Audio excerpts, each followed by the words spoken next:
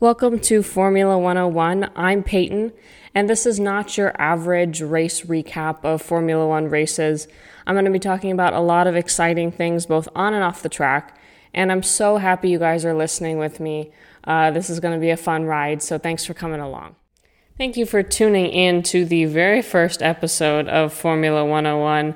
My name is Peyton. I'm going to be your host for the podcast. I'm so excited you guys are here. I appreciate every single person who decides to listen to this. I really do appreciate you taking the time. So I am currently a college student. I am 21. I wish I was doing this from my college campus, but due to the obvious circumstances of COVID, I am recording this from my kitchen table, so I do apologize for any inconvenience that may cause or any noise in the background. But I've been thinking about doing this podcast for a long time. It's something I've kind of had in the back of my head for a while.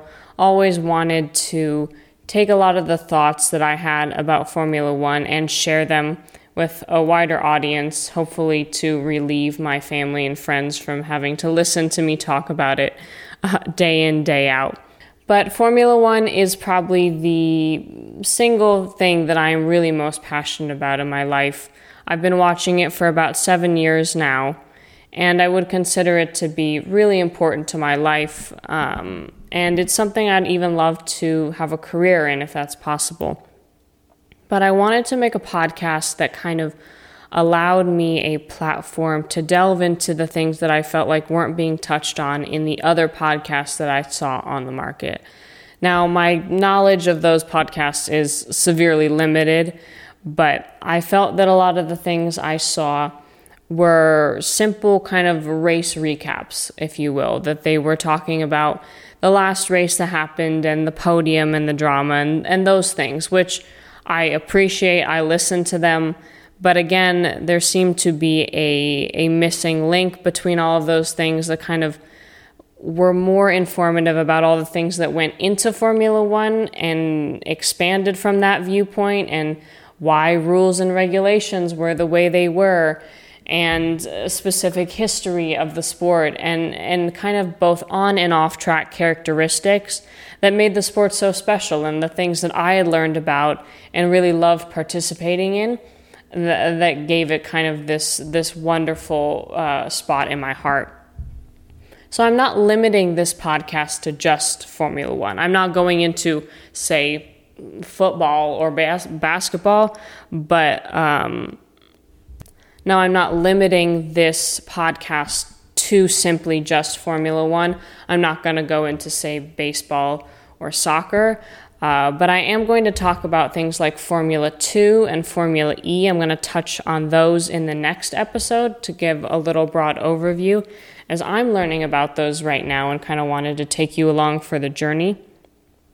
I'm also going to see if I can grab a few guests on here. Hopefully my good friend will join me. She's fairly new to the sport. Her first in to Formula One was through Drive to Survive, which is the Netflix documentary series that has 2 seasons that is kind of a very dramatic showing of Formula One through the media lens.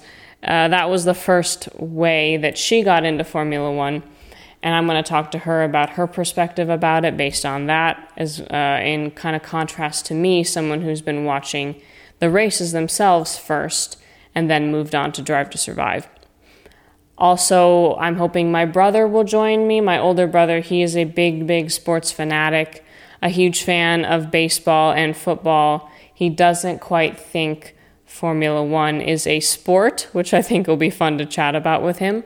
And beyond that, I'm hoping I'll be able to speak to him a little bit about what it means to be a sports fan, kind of what it means to participate in the online community of sports fans, what that looks like, characteristics, different platforms, all of that, to take a bit of a digital viewpoint on Formula One and sports in general, as well as even some movie reviews. I like to think of myself as a movie buff. I have only taken 3 classes in college about film, so I am not an expert, but I certainly like to think of myself as one.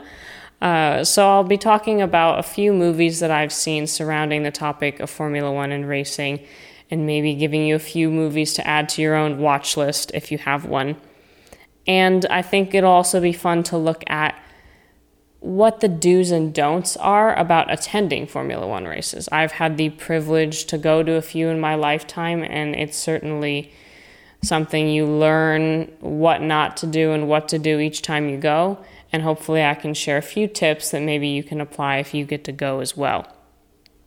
So the next logical step that I want to move into is explaining kind of how I got into Formula One. It's not necessarily something that I was ever talked to about, or it wasn't brought up to me in any way. I live in America. This is the land of NASCAR and IndyCar. Formula One was not ever in a textbook or in something that I would see or read. So it would make sense that my first preview and introduction to Formula One and cars would be in leaving the country. So in 2013, my family took our first trip outside of the country, and we stopped first in London. And we stayed in this gorgeous little, I think, 5 or 6 story flat. And on one floor, which was technically like the living room, if you could call it that, with a TV and a couch, I remember sitting down with my brothers and turning on the TV and stumbling on a show called Top Gear. Now, I'm hesitant to assume that anyone has heard of it, but I think it's fairly popular, especially in the car community. It's been around for quite a few decades, but it's kind of this car/entertainment/ just a bunch of ridiculousness kind of show that was originally hosted by these 3 middle-aged men known as Jeremy Clarkson, Richard Hammond, and James May. Now, they've since moved on to an Amazon show on Amazon Prime known as the Grand Tour, but they all started together on Top Gear. And they have this segment on the show, on Top Gear specifically, that was called The Star in the Reasonably Priced Car, which was when they had a celebrity come on the show and they were interviewed like you would on any kind of talk show, but they also had the opportunity to drive a kind of cheap, poorly made car around the racetrack that was near the studio that it was filmed in, and they would time the lap, and they would put it on a leaderboard, and they'd get to see where they ranked compared to other celebrities. And they also kind of had a subset of this section where they would bring in racing drivers and Formula One drivers to do the same thing. And that was really fun because they'd obviously be much better at racing the car around the track than the average person was. But I can say with some confidence, and I say some because I'm not entirely sure, that episode that I must have turned on in 2013 had a Formula One driver as the star in the reasonably priced car. And now I can't say with for sure absolute certainty that this was true. Trust me, I've tried to dig it out of my brain. I've tried to figure it out. I can't. But the show was something that I really fell in love with immediately. I still watch it to this day. I absolutely adore it. I watch it obsessively. If I can't find something to watch, I usually just go on YouTube and I find those compilation videos or highlight reels that they have from the show and just will watch those, and I'm content. But it really got me interested in cars in general, and that led to my interest in Formula One. And so the best way to get to know me, and I think to get to know anyone who is in Formula One, is by the drivers that they support. And so a lot of people often, when you bring up that you watch F1, or when I talk to people about it, they ask if you're a fan of a driver or a fan of a team. I think a lot of older fans who have been watching for a long, long time tend to be more of a fan of a team because they've seen so many drivers come and go that it's more about the team itself than it is the actual person. I've been really lucky enough to have the driver that I support most stick around and be around for all the years that I've been watching. So I am a fan of drivers more than I am of a team. So I think the first driver that I have loved since the very, very start is Sebastian Vettel. And so before I go any further, I guess I have to add the disclaimer that this podcast will include a lot about Sebastian Vettel. I am going to go out of my way to bring him up. I think he's wonderful. He is my favorite. And so if you don't like him, if you have anything against him, this might not be entirely the podcast for you. I'm not saying that I'm going to sit here and wax poetically about him for an hour every week or whatever. That's absolutely not the truth. But I will include him in some things. So again, I would say that Sebastian Vettel is my first and foremost favorite driver. He is a 33-year-old from Germany, so he has 4 world championships, which puts him third in line behind Michael Schumacher with 7 world championships and Lewis Hamilton with 6. So he is largely considered by a lot of people as one of the best drivers ever, and I think I would agree. He's currently racing for Scuderia Ferrari. Obviously, that is changing for next year.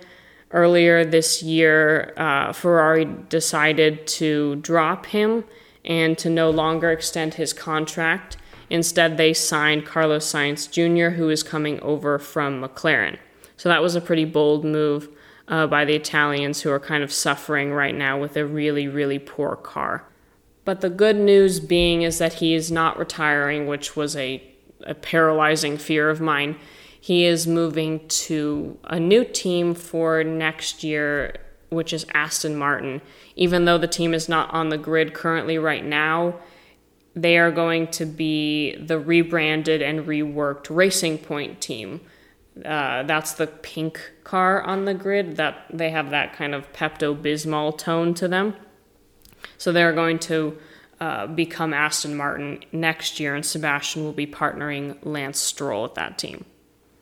And so I can admit that I didn't like Sebastian when I first saw him. And I say like in the context, not that I hated him, but that I really didn't know him. And 2013 was the last year of his consecutive championship run, and he did really well in that season. And I am never someone who enjoys watching the same person win over and over again. So you can imagine how I feel about the current season.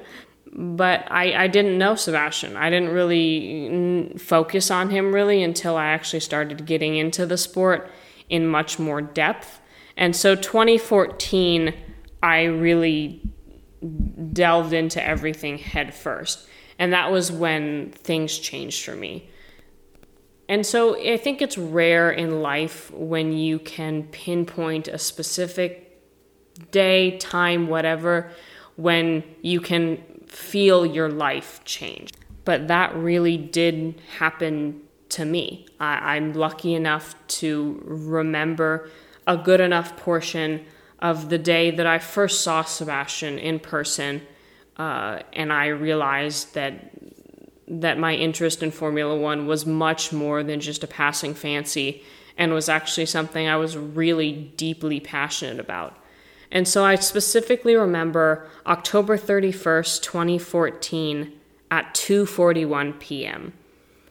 And that was the first time that I saw him walk out on stage during this interview, and he was 20 feet from me. And it's a moment that I treasure forever.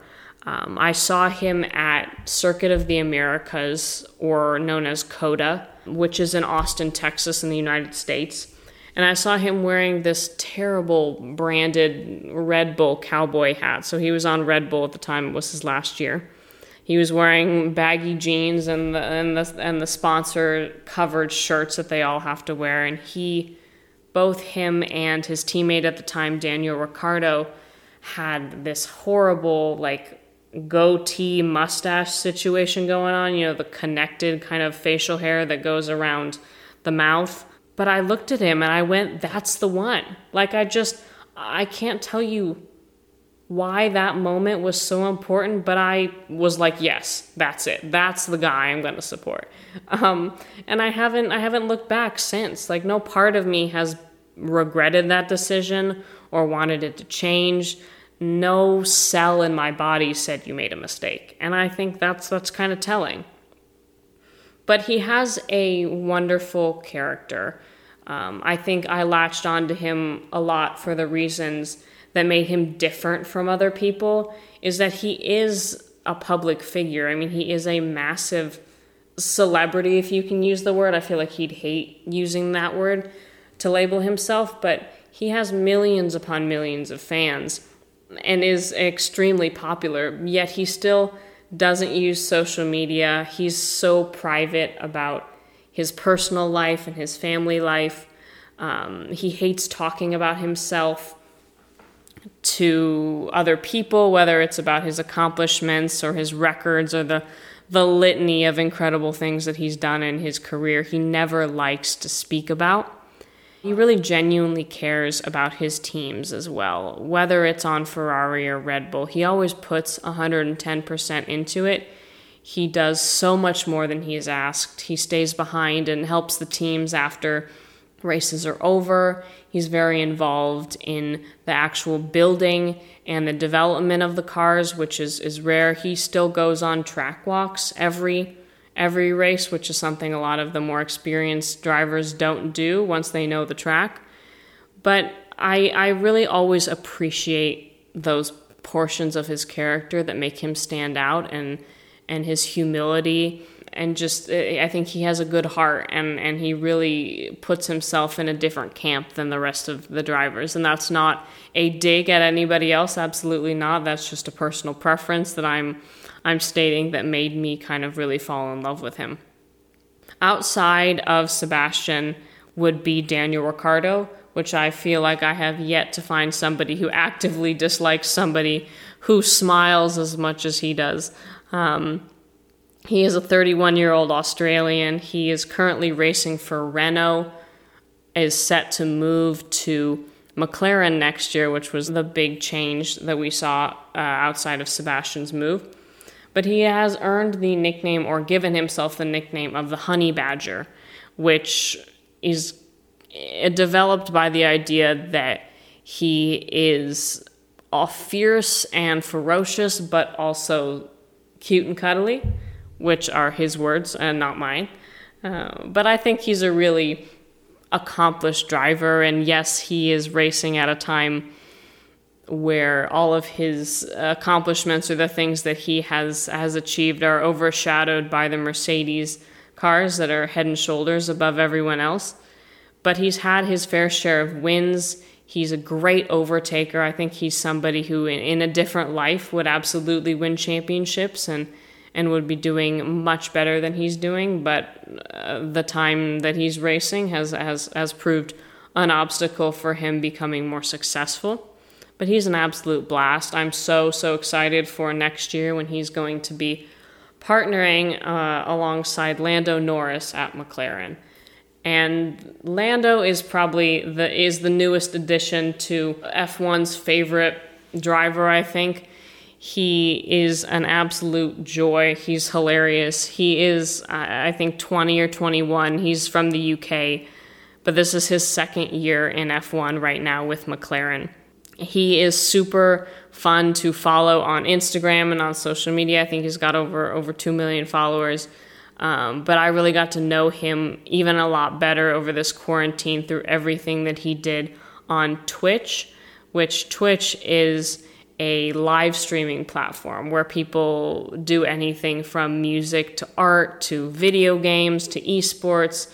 It's a really fun platform that I got introduced to through Lando, but it even made me a bigger fan of Lando because he participated in a lot of the live esports races that Formula One put on in lieu of their actual races. So they transferred everything to the digital realm and tried to get a lot of these newer racers to use the video game. I think it was the F1 2019 video game or something, to sign on and they would get to race at the track that they were supposed to be at, but again, virtually instead of in person. And so Lando is also, I think, part of the reason why he's become so popular is that he really is very much a part of the internet culture, all the memes, all of the kind of things that he's put into making a personal brand for himself, which works perfectly in tandem with just a joyful personality that he has. And he's absolutely lovely to be around and has a great smile and characteristics, but he's also immensely hardworking, and it's clear he puts in the work to get to where he's at. So I think he's a really great example of Formula One in the modern age, with the young guys who are standing across the table from the old guard of people like Lewis and Seb, who have been around the block a while. But Lando came up to Formula One in 2019 with Alex Albon and George Russell, I believe. So he came from Formula 2 with a few other guys and has been doing really well with McLaren. I'm really excited considering that McLaren struggled for quite a few years before then, but has seen a real uptick and real resurgence in their power and results, especially considering Lando was able to score his first podium in the first race this season. That was so exciting to see. It was well worth it after all those months of waiting to see him so happy to do that. So he's going to remain on McLaren for the foreseeable future, not sure how long, while Carlos Sainz, as I said before, is moving to Ferrari for next year. So before I go, I'm hoping to get an Instagram up and running for this podcast where I will try and keep you updated on episodes, releasing topics, anything like that. That will be at the handle at Formula 101 with the numbers 101 _ podcast.